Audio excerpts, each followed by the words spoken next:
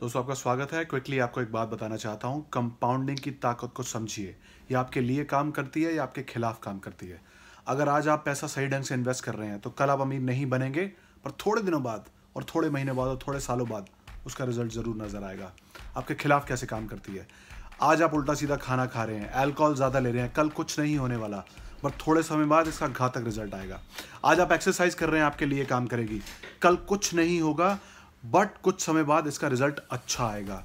जो भी आप आज कर रहे हैं, कंपाउंडिंग का नियम है, अपना असर दिखाएगी, या आपके लिए या आपके खिलाफ। दोस्तों लाइफ का इस सिंपल सा नियम बना लेंगे, कंपाउंडिंग आपके लिए काम करेगी।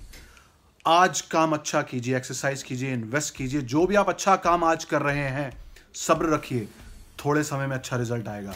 जो भी आज खराब कर रहे हैं, every action has reaction, compounding आपके खिलाफ काम करेगी। इसीलिए आइंस्टाइन ने power of compounding, compound interest को 8th वंडर बोला था। बहुत सारे महारथी कंपाउंडिंग को ताकत को समझें और इसे अपने लिए यूज करते हैं। अभी आप पे डिपेंड करता है आप क्या करना चाहते हैं। धन्यवाद।